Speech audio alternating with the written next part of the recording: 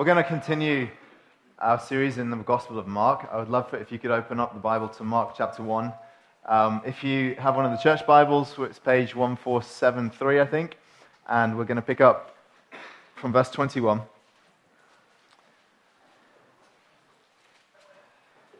Let's just say a word of prayer, shall we, before we read. Father God, we're conscious that before you, Lord, we are unbelievably small. And yet, Lord, your love is so expansive that you see into the depths of our hearts, you understand us, you know us so well, and you have compassion and deep affection for us. And we thank you, Lord, that in giving us Jesus, someone walked among us who came to put things right. And Lord, there's so much chaos and mess even in our own lives. Before we even begin to contemplate the mess in this world. And in view of this, Lord, we need to be rightly ordered. We need the Spirit of God to come and touch us. We need to see Jesus in fresh ways. We need to bring our lives to you again, Lord. And so we invite you to speak to us today. And we pray that you'd put Christ before us in compelling and fresh ways, that we will experience something of the quickening of the Holy Spirit as we open up your word and as we understand and contemplate the reality of your Son, Jesus. Please do this in us now. Amen. I'd like to read to you from verse 21 of Mark's Gospel, first chapter. It says this: "And they went into Capernaum, and immediately on the Sabbath he entered the synagogue and was teaching. And they were astonished at his teaching, for he taught them as one who had authority, and not as the scribes. And immediately there was in their synagogue a man with an unclean spirit, and he cried out, 'What have you to do with us, Jesus of Nazareth? Have you come to destroy us? I know who you are, the Holy One of God.' But Jesus rebuked him, saying, 'Be silent and come out of him.' And the unclean spirit, convulsing him and crying out with a loud voice, came out of him. And they were all amazed, so that they questioned among themselves, saying, 'What is this? A new teaching with authority? He commands even the unclean spirits, and they obey him.' And at once his fame spread everywhere, throughout all the surrounding region of Galilee. And immediately he left the synagogue and entered the house of Simon and Andrew with James and John. Now Simon's mother-in-law lay ill with a fever, and immediately they told him about her. And he came up and took her by the hand and lifted her up, and the fever left her, and she began to serve them. That evening at sundown they brought to him all who were sick or oppressed by demons. And the whole city was gathered together at the door. And he healed many who were sick with various diseases and cast out many demons. And he would not permit the demons to speak because they knew him." We are coming to a passage in which I think for the first time up to this point in Mark's Gospel, we're confronted with something which is the reality of the authority of Jesus. And I'm conscious that in the day in which we live, the world in which we live, the culture of particularly the Western world, authority is usually regarded as something of a dirty word, if not something that's surrounded with suspicion. It's why we have so many checks and balances built into most authority structures in the culture in which we live. We're very dubious about it. We've seen some of the worst abuses documented of authority and of power. And, along with that has been the rise of the importance of the individual human rights, the fact that you are a free person in a society like this. And in that sense, you're accountable to no one, it would seem. We live our lives with that mentality. And I think, obviously, that there is a healthy suspicion around authority. But we also know that without it, humanity crumbles. And we need the right kinds of authority for human flourishing. You think about this. I talk with some of you about the experiences you have at work and in your various kinds of jobs. And one of the themes that often will come up when I'm talking with someone about how work is going is the issue of leadership. That so often, whether you are enjoying your work or not, a lot of it comes down to the authorities that you serve, or in particularly the culture in the place that is there in the leadership. And this is a consistent theme in conversations with people. And you find people are very happy and fulfilled where authority works well. And that their lives are often full of anxiety and often distress even, where authority is not working well, where there's abuse of authority or abdication of authority. And we know this at every level of the society we live in, right down to families and all the way up to the governmental structures. So much of our day-to-day sense of peace can come from a confidence in leaders and is robbed when we no longer feel that confidence. So we recognize authority is absolutely integral to human flourishing. You don't get very far without it. And so the question is not whether authority is a good or bad thing, but it's which kind of authority. So what does the authority mean and do for you? That's the most important thing. Now, when you are coming face to face with Jesus in the Bible, you are inevitably being confronted with an authority figure who has absolute demands. You think about the titles of Jesus Christ in the Bible, even there in his name, Christ, the Messiah, the one who has kingly rule, that he's called the Prince of Peace, but it's a princely thing. He's called Everlasting Father. The names of Jesus exude a kind of claim upon this world and upon you as an individual. And not only his names, but also the words of Christ, the demands that he makes in the Gospels. We're going to see this again and again when we journey through Mark's Gospel. That one of the things you see is his very absolute call upon individuals. He's not interested in having a bit of you. He's not interested in a nominal commitment, which just means in name only, that's not consistent with your entire life. He's interested in the entire part of you. And only someone who is aware of and conscious of his own authority could make those kinds of demands. So authority is one of the most important things you have to understand when you understand Jesus. We are constantly being confronted with authority. Of course, it's there also in his power. As Jeremy was praying just now, we're conscious that Jesus described himself as a judge, as somebody who would know the ins and outs of our lives and in some ways make assessment of us. He calls himself the judge. So all these things mean that Christ comes to us as not just an authority figure, but an ultimate authority figure, someone who makes the most extreme kinds of claims over you as an individual and over this entire planet. So what we need to wrestle with is, well, what kind of authority are we looking at here? What is it that you experience when you're confronted with the authority of Christ? And I want to show you a few things that come through in this story because authority just keeps cropping up all the way through. 3 aspects of the authority of Christ: that it's attractive, that it's reactive, and that it's transformative. It's attractive, reactive, and transformative. Here we go. The first thing about the authority of Christ that you see is that there's something very attractive about him. There is a compelling attraction to his leadership. And you see that really in this opening couple of verses where it says that they went into Capernaum on the Sabbath, they entered a synagogue, and he was teaching. And it says they were astonished at his teaching, for he taught them as one who had authority and not as the scribes.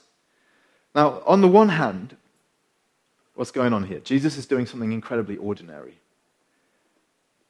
He's going to church on Sunday, basically, except it was Saturday and they call it synagogue and not church. But it's basically what you're doing today. He does something incredibly ordinary. And one of the mistakes we often make in life is we assume that if God's going to do something special, it's going to be in some unique and new way, when in fact, usually what God does is he works through the ordinary rhythms of faithful devotion to him. But he fills them with new life. And that's what's going on here. It's just a normal Sabbath day, but something extraordinary happens. Because there on that particular Sabbath, Jesus stood up and began to teach. And what you see about him is that they're saying he teaches like no one else. And you've got to understand a little bit of the context here. At the time, the person who set up the synagogue, the kind of synagogue leader, would not do any of the teaching. They were just more interested in the administration, the functions of their kind of gathering, their church gathering. But there were these men in Jewish society who were called scribes. And they had the greatest honor among the people because they would call them like a name like Rabbi or Rabbi, which means my great one. And they had the position of authority when they sat down at church. They always took the seat of highest authority in the synagogue. And people had to stand when they entered the room. It's not something we're accustomed to in a culture in which we don't particularly honor any kinds of authority figures. And at least at one point in time, it was customary to stand if a woman entered or if an elder person entered. We don't do any of that anymore, and we definitely don't stand when pastors enter the room. But here, when rabbis entered, they were accorded incredible honor. And what the people notice is that, okay, those guys have all the honor because it's partly because of their title and because of their position and because of their learning. But this guy has something very unique. When we listen to Jesus, it's like he doesn't need the title, and he doesn't need people to stand for him, and he doesn't need to have the seat of honor. There's something that's just sucking us into his orbit and compelling us with a desire to listen to him. They said it, and what they sum it up in this word. They say he has authority. Now, I want you to think about this. What must it have been like to listen to Jesus? We have one of the incredible privileges of our day is that we have some of the greatest speeches in modern history have been recorded, haven't they? And you can capture something of the magnetic power of certain speeches. Of course, ones in history, like the Gettysburg Address, were not recorded audibly, so you can't hear them. But you can hear Martin Luther King, can't you? And you can listen to his I Have a Dream speech, and you can feel something of the compelling nature and the tone of his voice and the cadence and his rhythms and all these kinds of things. And the same is true with hearing Winston Churchill, we shall fight them on the beaches, we shall fight them on the landing grounds, and we shall never surrender. I love it. And there's nothing quite listening to the original. Even the best actors can't recapture the emotion of the original and the power and authority of it. And one of the things that I'm a bit of a nerd when it comes to certain preachers. The men in the last century or prior to that who've really impacted my life, and one of the ones who's really impacted me was a man called Martin Lloyd-Jones. And I was moved the first time it was released on YouTube, a video of him not preaching, unfortunately, but just most of you had no idea who he was, so this is completely lost on you. But for me, it was incredibly special to see his presence, to experience something of his person just through the screen. And if you dig back, many of you will have heard of D.L. Moody and William Booth. D.L. Moody, a great American evangelist. William Booth, who founded the Salvation Army, who had a worldwide impact. Both of them lived in the 1800s, and both of them, you can hear short snippets of recordings of their voices that were recorded on early devices, just tiny fragments of them speaking. D.L. Moody reading a scripture passage, William Booth preaching, and just two and a half minutes of his preaching. And you begin to feel something of the impact, why these men were used by God.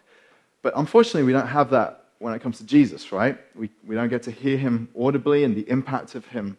But what we can see is something of what came through when we read the Gospels, why he stood out so distinctly, and what it was that was attractive about his authority, and why, in fact, you feel something of that attraction when you're exposed to the teaching about Jesus. And I'll show you a few things. So one thing is this, that he had a personal authority. Sometimes you meet someone who has amazing presence, don't you? When they walk into the room, regardless of, even if you know them sometimes, some people just carry a presence with them wherever they go. And it's an intriguing thing. It's hard to sometimes fully capture why or what it is.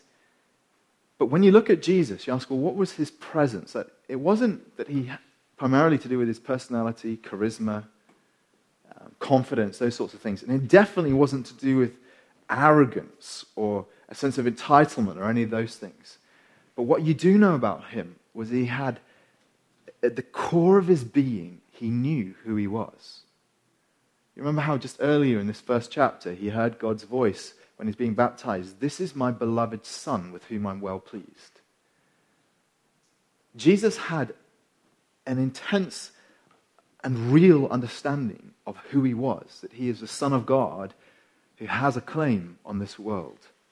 Which is why when he speaks, you read his sermons, he says things like this. He says, "You've heard that it was said." And he's talking about, what the preachers said and when reading the scriptures, but he says, "But I say to you." This is a common way that he preaches. You've heard that it was said, but I say to you. The authority was in him, in his person. It was like he carried this sense of identity. Another thing about his authority is that he had total conviction. In other words, he really believed the things that he's saying. Now, to some degree, you can fake this, right? You can pretend to believe something or talk about something. You might be sharing at Life Group and sort of pontificating about something you think you know about as though you believe it when you're not really sure you even understand what you're saying. And, if that's true for you, maybe it's true for me from time to time. And certainty, but at the same time, when you meet someone who has deep certainty about the things they're saying, it's a very compelling and attractive thing, isn't it? Even if it's slightly threatening at the same time. The flip side to it is when someone's very uncertain and always offering caveats and what ifs and doubts and uncertainties.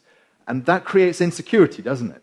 If any of you have ever been in a relationship with somebody who was really not sure about whether this relationship was right, the effect was that it had a corrosive effect because it creates insecurity and uncertainty within the relationship itself, doesn't it? And gradually affection goes as your mind spins and you play out scenarios. Or I think we're experiencing this a little bit on a national level at the moment because there's so much insecurity being felt because of our uncertain future. What's going to happen with Brexit? No one knows. But when someone comes in with absolute conviction and authority, and particularly for Jesus, it was that he believed the scriptures.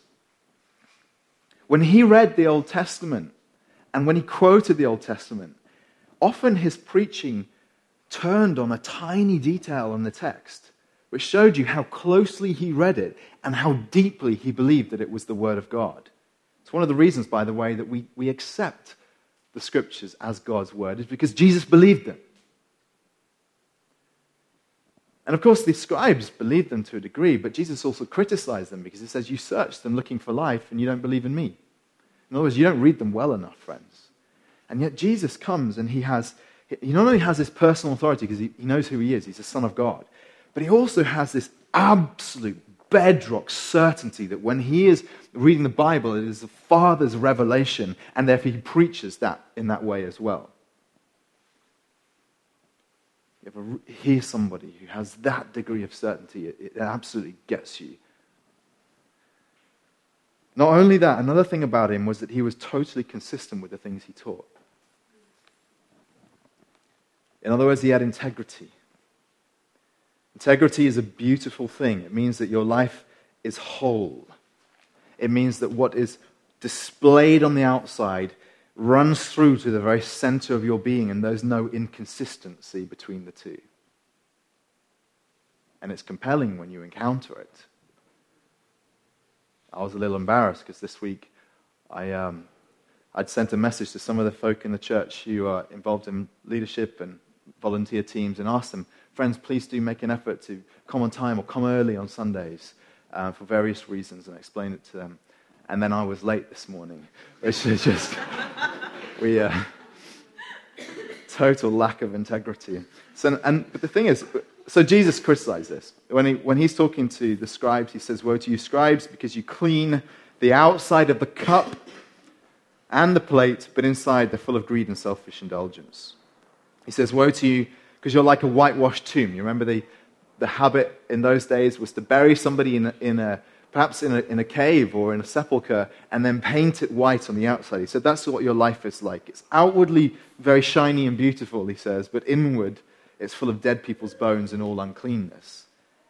And of course, when you encounter Jesus, you encounter someone who has perfect integrity, because the things he teaches and the demands he makes are not out of kilter with the life that he lives. It's all consistent and of one piece. It has integrity. And that gives weight to the things he's saying. If you think of speech as being like a sharp cutting edge, like on an axe, it's the weight behind it that makes it effective, and that's what integrity is in the words of Jesus. He practiced the things he preached. There was no hypocrisy in him. And here's another thing about him. He had an overwhelming love for the people he was preaching to. You sense it when you're around somebody who can challenge you because they love you. It's very different from being criticized in another context. And Jesus, this is one of the differences between him and the scribes. The scribes, he put it like this. He says they tie up heavy burdens hard to bear and lay them on people's shoulders, but they themselves are not willing to move them with their finger.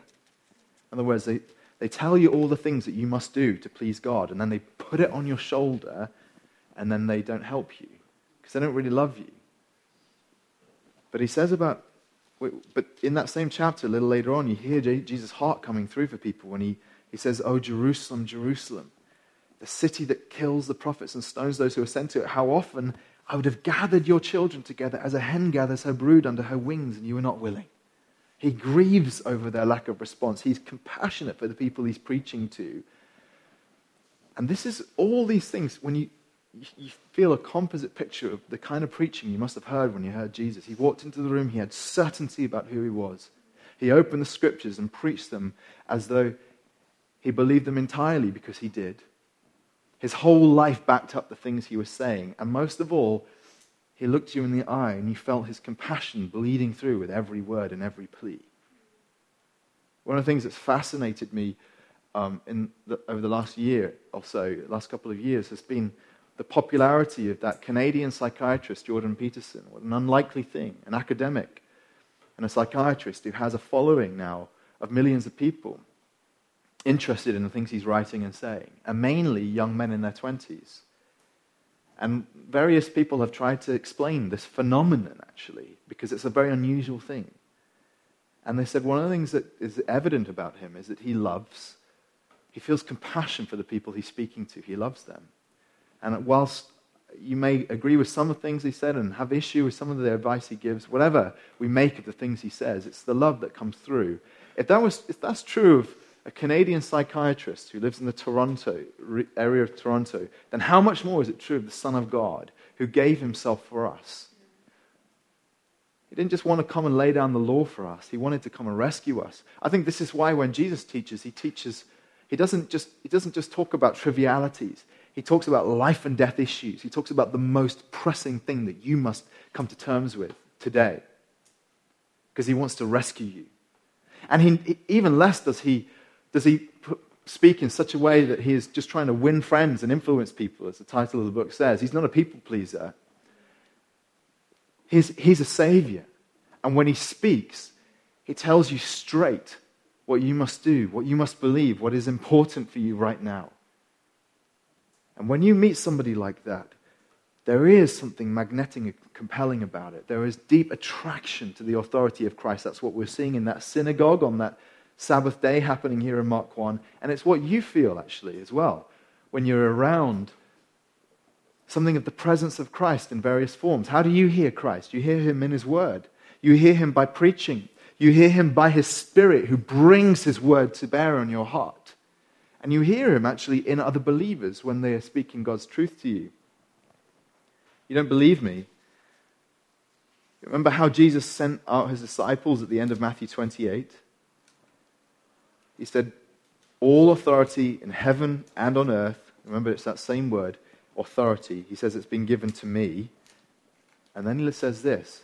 He looks them in the eye, his 12 or 11 at that time. He says, go therefore and make disciples of all nations, baptizing them in the name of the Father and the Son and the Holy Spirit, teaching them to observe all that I've commanded you. And behold, I'm with you always to the end of the age. In other words, the very authority that I have, I now commission in you to go and speak God's word, and I'm with you as you do it. So that is a huge element of this theme of authority. The gospel comes to us and it confronts us. It gets in our face. And there's something very attractive about the leadership of Jesus Christ, something that you and I are drawn to because we know we cannot figure life out without help. And we need answers, and we need certainty, and we need help, and we need love from someone who has compassion for us. So Jesus comes to us, and his authority is very attractive. But then there's another element you see here in this story. It's not just that there's attraction, there's also reaction. There's something reactive about the presence and authority of Christ. And it comes out in what happens, that bizarre event in the synagogue when the demonic sort of voice comes through a man as he stands up and objects. Authority seems to me to always create a reaction. I enjoy this actually when my kids are playing up. Right? So every night we put them to bed and we tell them, okay, you can talk, but you don't turn the lights on, you don't get out of bed, and you must just behave and then go to sleep, right? And sometimes they do, sometimes they don't. And usually, if they're getting into a bad habit, it runs for a number of nights in a row. It's sort of like a pattern you have to break. And we noticed this just in the summer. They started getting up in the night. And one of the things that they would do is they would both climb on the window ledge and shout out the window. Which is just, you've got to question their intelligence, because clearly we can hear what's going on. And they'd be standing on the window ledge shouting, and they're behind the curtains. And I'd creep into their room and then slowly open the door and just wait until they noticed I was there, because I love the look on their face when they see me. And there's like terror and a little bit of giddy excitement, and it's all mixed together because they know they're in trouble at that point.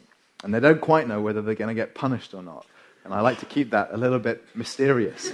But that's what authority is like. When authority enters the room and confronts you, there's always a reaction, isn't there? Because it makes claims on you, and those claims are very personal claims. It's true in all contexts. If authority bears on you, it creates a reaction. And so Christ, in his presence in the Gospels, one of the things that strikes you when you're reading the Gospels, uniquely actually among all parts of the Bible, is just how many demonic manifestations there are. The evil spirits start doing things. You think, well, what's going on there? Why does there seem to be demons under every rock when Jesus is walking around, when I've never met a demon?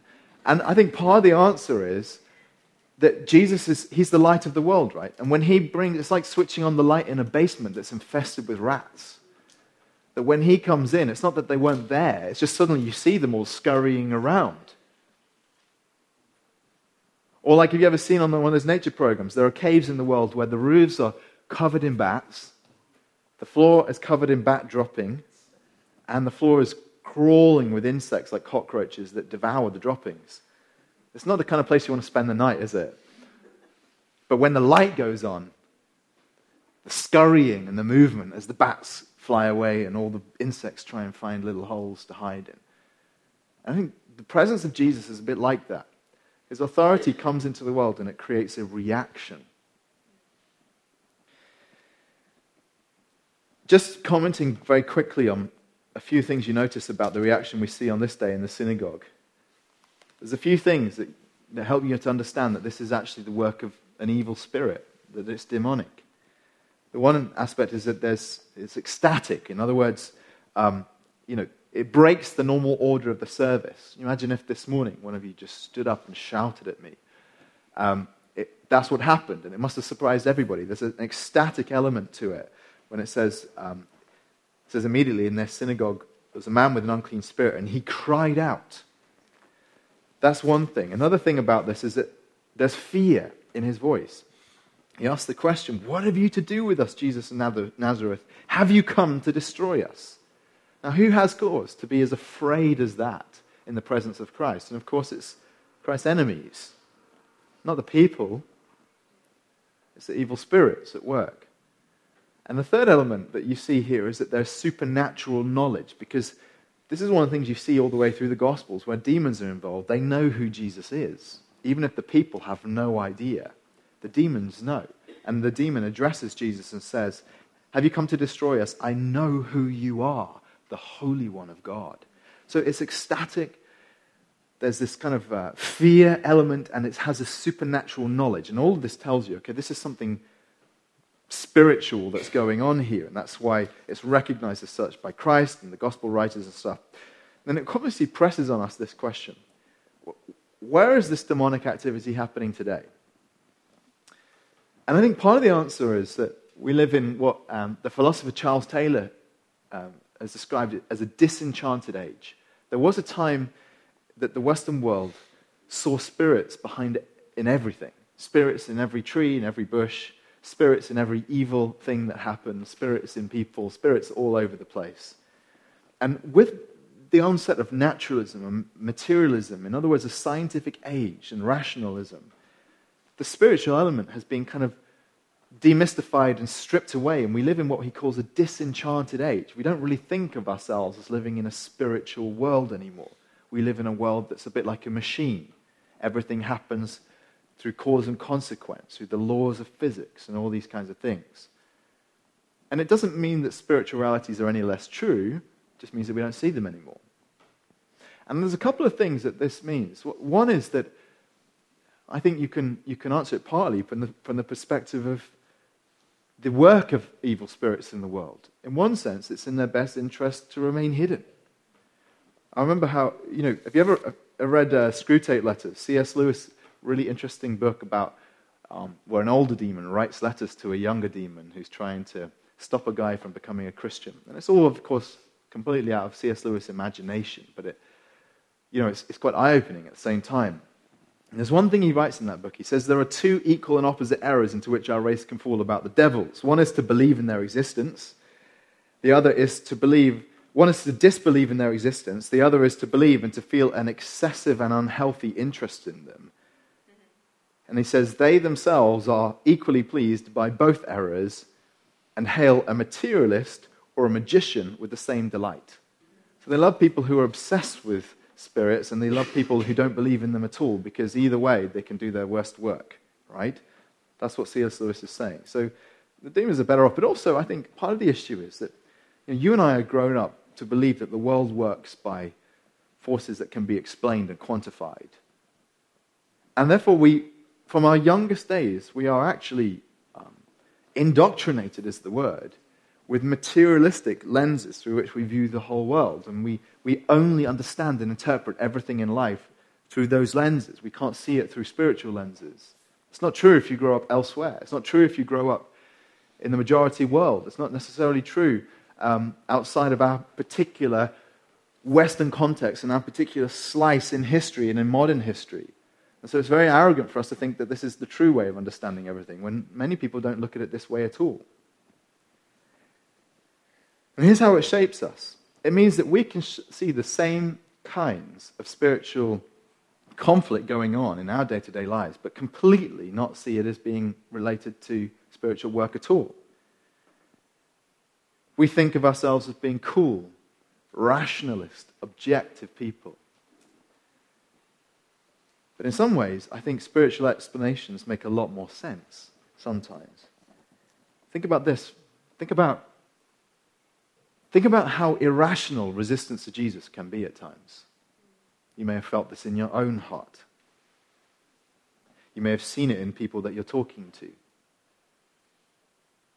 How so often people are not willing to even give a hearing to Christ, but react on the basis of emotion. And I ask myself, can that be explained purely as a natural phenomenon, or is there spiritual work there? Because it seems to me that that's exactly what we're seeing in the Bible. When you see demonic stuff happen, there's a resistance to Jesus, and it's a spiritual thing. Think about the prevalence these days, and it's on the increase of life-debilitating mental illnesses. Now, we have to be very careful when we talk about these things, because we never want to give the impression that we think that all mental illness could be in some way spiritually caused. But at the same time, it's so hard for us to tease the two things apart because you are spiritual beings. So why should we assume that everything has a natural explanation? It's just the firing of chemicals in your brain, when we know that we are spiritual beings. And it seems to me that we're too quick to diagnose things that we can't fix and explain it all away as being natural, when actually it seems to me that in the Bible, often when people are in life-debilitating captivity in their minds, they could see what we cannot see, but that there can be spiritual, malevolent forces at work there. And that seems to me to make more sense. Or the fact that even our modern medicines can't fix these things. Think about your own experience with persistent temptations in certain areas. Why is it that you hate certain things but return to them or are drawn to them? Couldn't it be the fact that there is spiritual activity at work that we do not fully understand or give appreciation to? And so we see the same kinds of things that are happening in this passage when this man stands up and shouts, happening in our world. For example, I had the privilege of hearing one of the greatest Christian debaters, probably 5, 6, 7 years ago, a man called William Lane Craig. And William Lane Craig is phenomenal in debate because he's very calm, he's very cool, and he is frighteningly logical. So when you hear him speak, it's very hard to evade the conclusions of the things he's saying. And on this particular occasion, he was debating an atheist who was a professor in one of the London universities. And the place was packed out. It was Methodist Central Hall, absolutely packed to the gunwales of people, because it's a fascinating thing to watch two great minds collide, isn't it? And one of the things that slightly surprised me on the night was how much hatred was being pointed at Lane Craig. Despite his very amiable presentation, his very gentle manner, and his very logical way of speaking, the people in the row in front of me were muttering the whole way through, speaking with quite fierce language against him. And a man stood up halfway through and shouted from the balcony over William Lane Craig. Now, no one did this when the atheist was speaking. And of course, I don't want to jump to conclusions here, but it seems to me that kind of ecstatic outburst is exactly what we're seeing happening in the synagogue. And we automatically just explain it away as just an angry person. But why can't it be something more sinister than that? You think about how the same irrational fears are at work about, this man, the words that come out of his mouth are, "Have you come to destroy us?" And yet it seems to me that so many people, the way they act around Christians or around discussion around Christianity is like they feel the exact same fear. Have you come to destroy us? And I suppose at some level that's true. Jesus has come to destroy you so that he can resurrect you. He has come to kill you so that he can give you new life. He has come to destroy your old life of sin in the flesh so that you can experience a new life that is given to you from him and will last for eternity. So yeah, it's a rational fear actually. But it seems to me that when I think about why is it that people, even just approaching the subject of the name of Jesus or Christianity in your workplace or wherever, it's instantly felt that this is inappropriate to talk about. And why can't that have some kind of spiritual explanation at the root of it? You can see these same things coming through that are here in this passage, that are coming through in our own culture. And it really all boils down to this, what I'm telling you. That the authority of Christ creates a reaction in people because they know that he is a threat. We know it, you feel it every day, that when you want to go your own way and be autonomous, the authority of Christ still has you, still grips you, still pulls you, still causes a reaction in the deepest part of you. Which is why you can't just live the way you want to. Jesus is present. And you know it in your gut that you are answerable to the Lord of all. And that you're not free in the sense of being autonomous. Jesus has claims on you. And you have to You have to know that in your conscience you are living to please him. And of course, all of this creates a reaction deep in our guts, doesn't it? So whilst there's attraction, there's also this reaction. And I want to bring you to a third element of the authority of Christ here, which is that it is transformative, that he can change your life. I've described these two kind of opposite things, really, up to now. How he's both attractive, but also we feel a gut-level reaction to him at times, and certainly we see that around us. And I suppose the only way that really makes sense is because of the greatness of his power and the absolute reality of who he is as a person. In other words, he's not mediocre. He's not mundane. There's a little organization that is around the corner from where we live called Vauxhall City Farm. And when you visit Vauxhall City Farm, it's a very quaint experience. You get to feed a few goats, and you can feed, and llamas. They have llamas, and they got what else? Alpacas. Okay, I stand corrected. And I'd have both, alpacas and llamas. So it's a really exotic little farm. But they've got some pigs, they've got chickens, they've got a few of these things. And it's really a chance for kids who grow up in the city to be confronted with the wonder of wildlife. And I've got a daughter who, when we took her on holiday into the countryside last year, she saw some sheep dotted on the hills, and she said, "Elephants."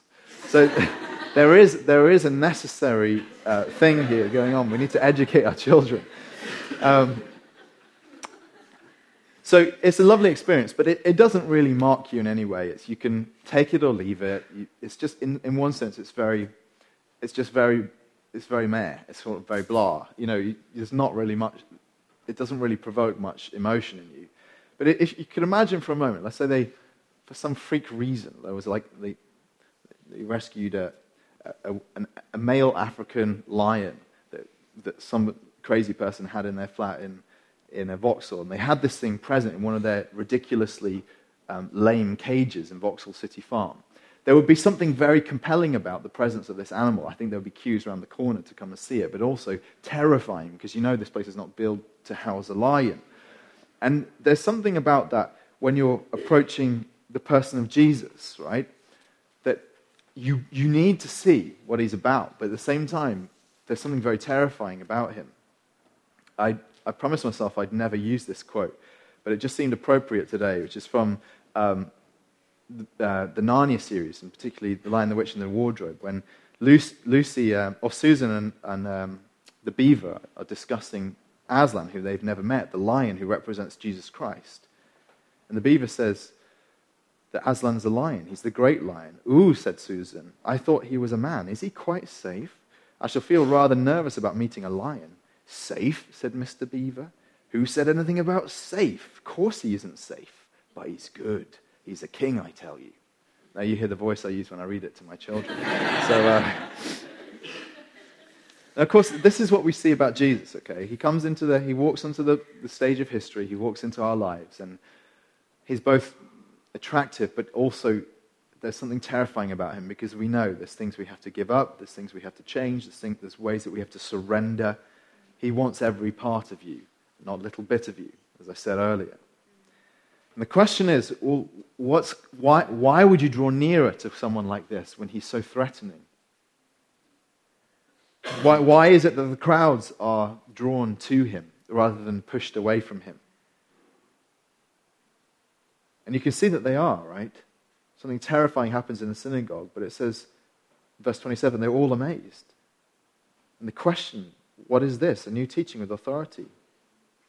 It says that once his fame spread throughout the surrounding region of Galilee. And I think part of the answer just comes through. There's many ways we could answer this, but part of it comes through in how you see he can change lives. This is the answer for you as well. That his authority has with it the potential for transformation in your life. Bland things don't change the world, do they? You think about this negatively, it means that his presence will lead to the continual confrontation in your life about whether he is Lord or not, and the continual need to surrender to his lordship. That's what it means to become a Christian if you're not one. It does mean that you give up. You give up fighting and you say, Jesus, you're in charge. But it is also the daily battle of Christians who are wanting to grow in their faith. Is the constant will to surrender to his lordship and stop fighting him. Or to put it another way, to think of it positively, this transforming power, it speaks of his goodness to cause you to experience life. You remember how it's put in John 10:10? He says, I come that they may have life and have it in abundance. So this attractive and threatening, reactive reality of his authority in your life means that there's enormous potential for him to change you. You can think of it like this. You know how once upon a time in our country, the way the nation was ruled was through local authority, through lords who governed particular tracts of land. And under their lordship, it's a bit like Downton Abbey, if you've ever seen that, but even more so the case centuries before. Under their lordship, these men would offer protection, but also demand, obedience and certain taxes.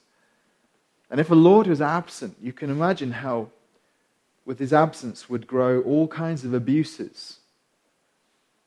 Those with most wealth or most power or most tendency towards violence could run havoc in a community and rule a community. But when the Lord returns, maybe as they often did, they went to war and then they returned from war. And if he found disorder on his lands and on the farms over which he ruled, he would want to reimpose his authority there. And for some, that meant threat, because it meant he was cleaning out. But the overall effect was that his authority is a good thing, because with his authority comes safety and security and human flourishing. And I think you see the exact same things going on in the lives of individuals when Jesus walks into your life. And this is what you see here in something very, almost mundane. I'll show you this, how it says immediately he left the synagogue, verse 29, and he entered the house of Simon and Andrew with James and John. And Simon's mother-in-law lay ill with a fever, and immediately they told him about her. And he came and took her by the hand and lifted her up, and the fever left her, and she began to serve them. You can begin to see how the authority of Jesus comes into your life as something that wants to bring transformation. Just a few things I notice about this little miracle. One is that it's very mundane and unimpressive. I actually find this really interesting. The first miracle that Mark records Jesus doing is basically a woman with a high temperature. This is the same Lord who could raise the dead and do these kinds of things. And basically he comes in and helps a woman who might have been helped by 2 paracetamol had they existed at the time. And I find that amazing partly just because it speaks to the authenticity of the gospel. They're not trying to ham things up. They're not trying to write stuff which is just going to get a reaction. They're just telling you what happened. This is what happened. This was the first miracle Simon saw. It was his mother-in-law as well. A little detail there. Just tells you this really did come from Simon Peter. Peter was the witness who gave this story to Mark, and Mark wrote it down. But all of that just to say, the authority of Christ comes into your life, and he's interested in the tiniest details, the mundane things, just as he was in this woman with a high temperature. You see also how his authority is so gentle. I know there are times when Jesus speaks in the most fierce language, and times when you see him even being violent, as when he drove the money changers out of the temple with a whip. But most of the time, when the authority of Christ walks into our lives, it's much more like this. How it says he came and took her by the hand and lifted her up. He's very tender. He's very gentle. And it's also wordless. It's just the touch that he gives.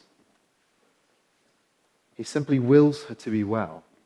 And she's well. And her Her life has changed, I'm sure, from that moment on, because having encountered Jesus, she immediately begins to serve him. And you see a picture there of what it means to be changed by Jesus. He comes into your life and he touches you, and immediately you want to serve him because you feel everything in your life being put back into order how it should be. And friend, what I'm trying to stress for you here is that when we're reading a story like this, the fundamental question which should challenge you is how are you going to respond to the authority of Christ in your own life? You may experience that feeling like the man must have felt, having heard Jesus teach, that desire to run away, because there seems to be safety in escaping Jesus, if you could possibly do that. Because you know the parts in your life you don't want to change. There's habits and patterns of behavior. There is a will that you do not want to be broken. And so there's a temptation to buck against the authority and the lordship of Jesus Christ. But maybe you can see, as I think we can when we look at this passage, how his authority comes in to do us good. And you only really experience the goodness of Christ's authority in your life when you surrender to it, actually. Part of what it means to be a Christian, and I speak to you whether you are not a Christian today or whether you've been a Christian for decades, it really doesn't matter. But part of what it means to be a Christian, the essence of it actually is to trust him. That's what faith is.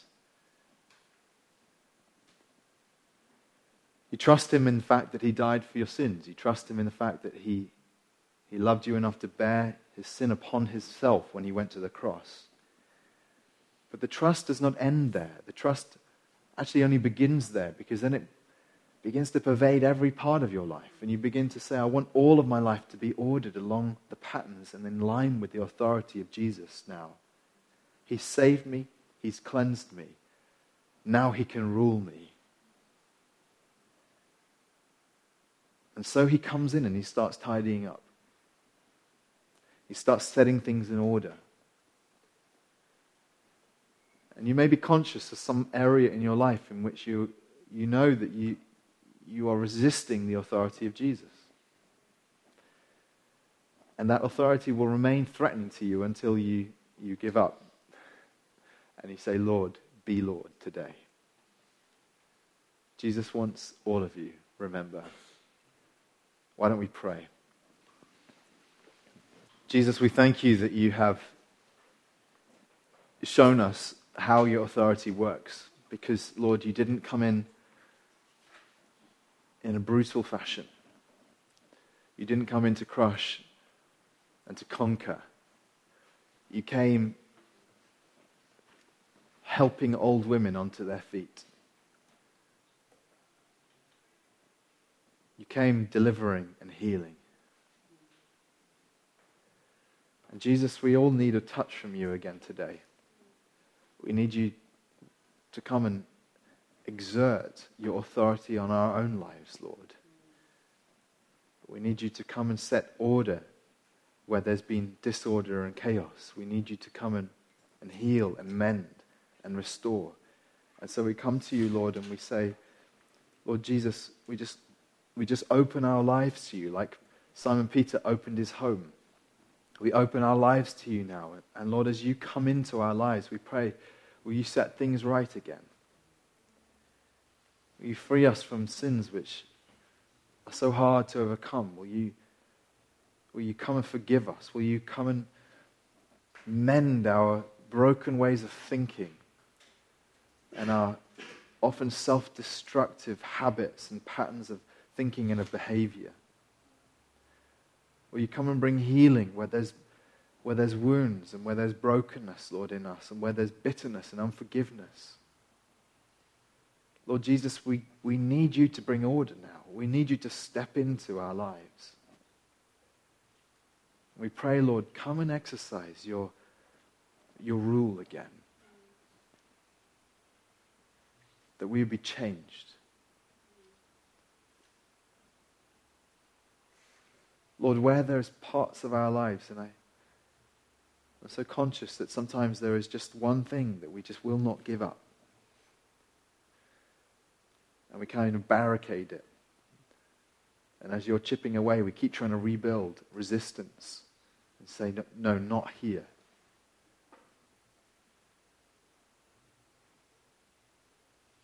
I pray, Lord, that you'd help us to just let you in again. In Jesus' name, amen. Amen.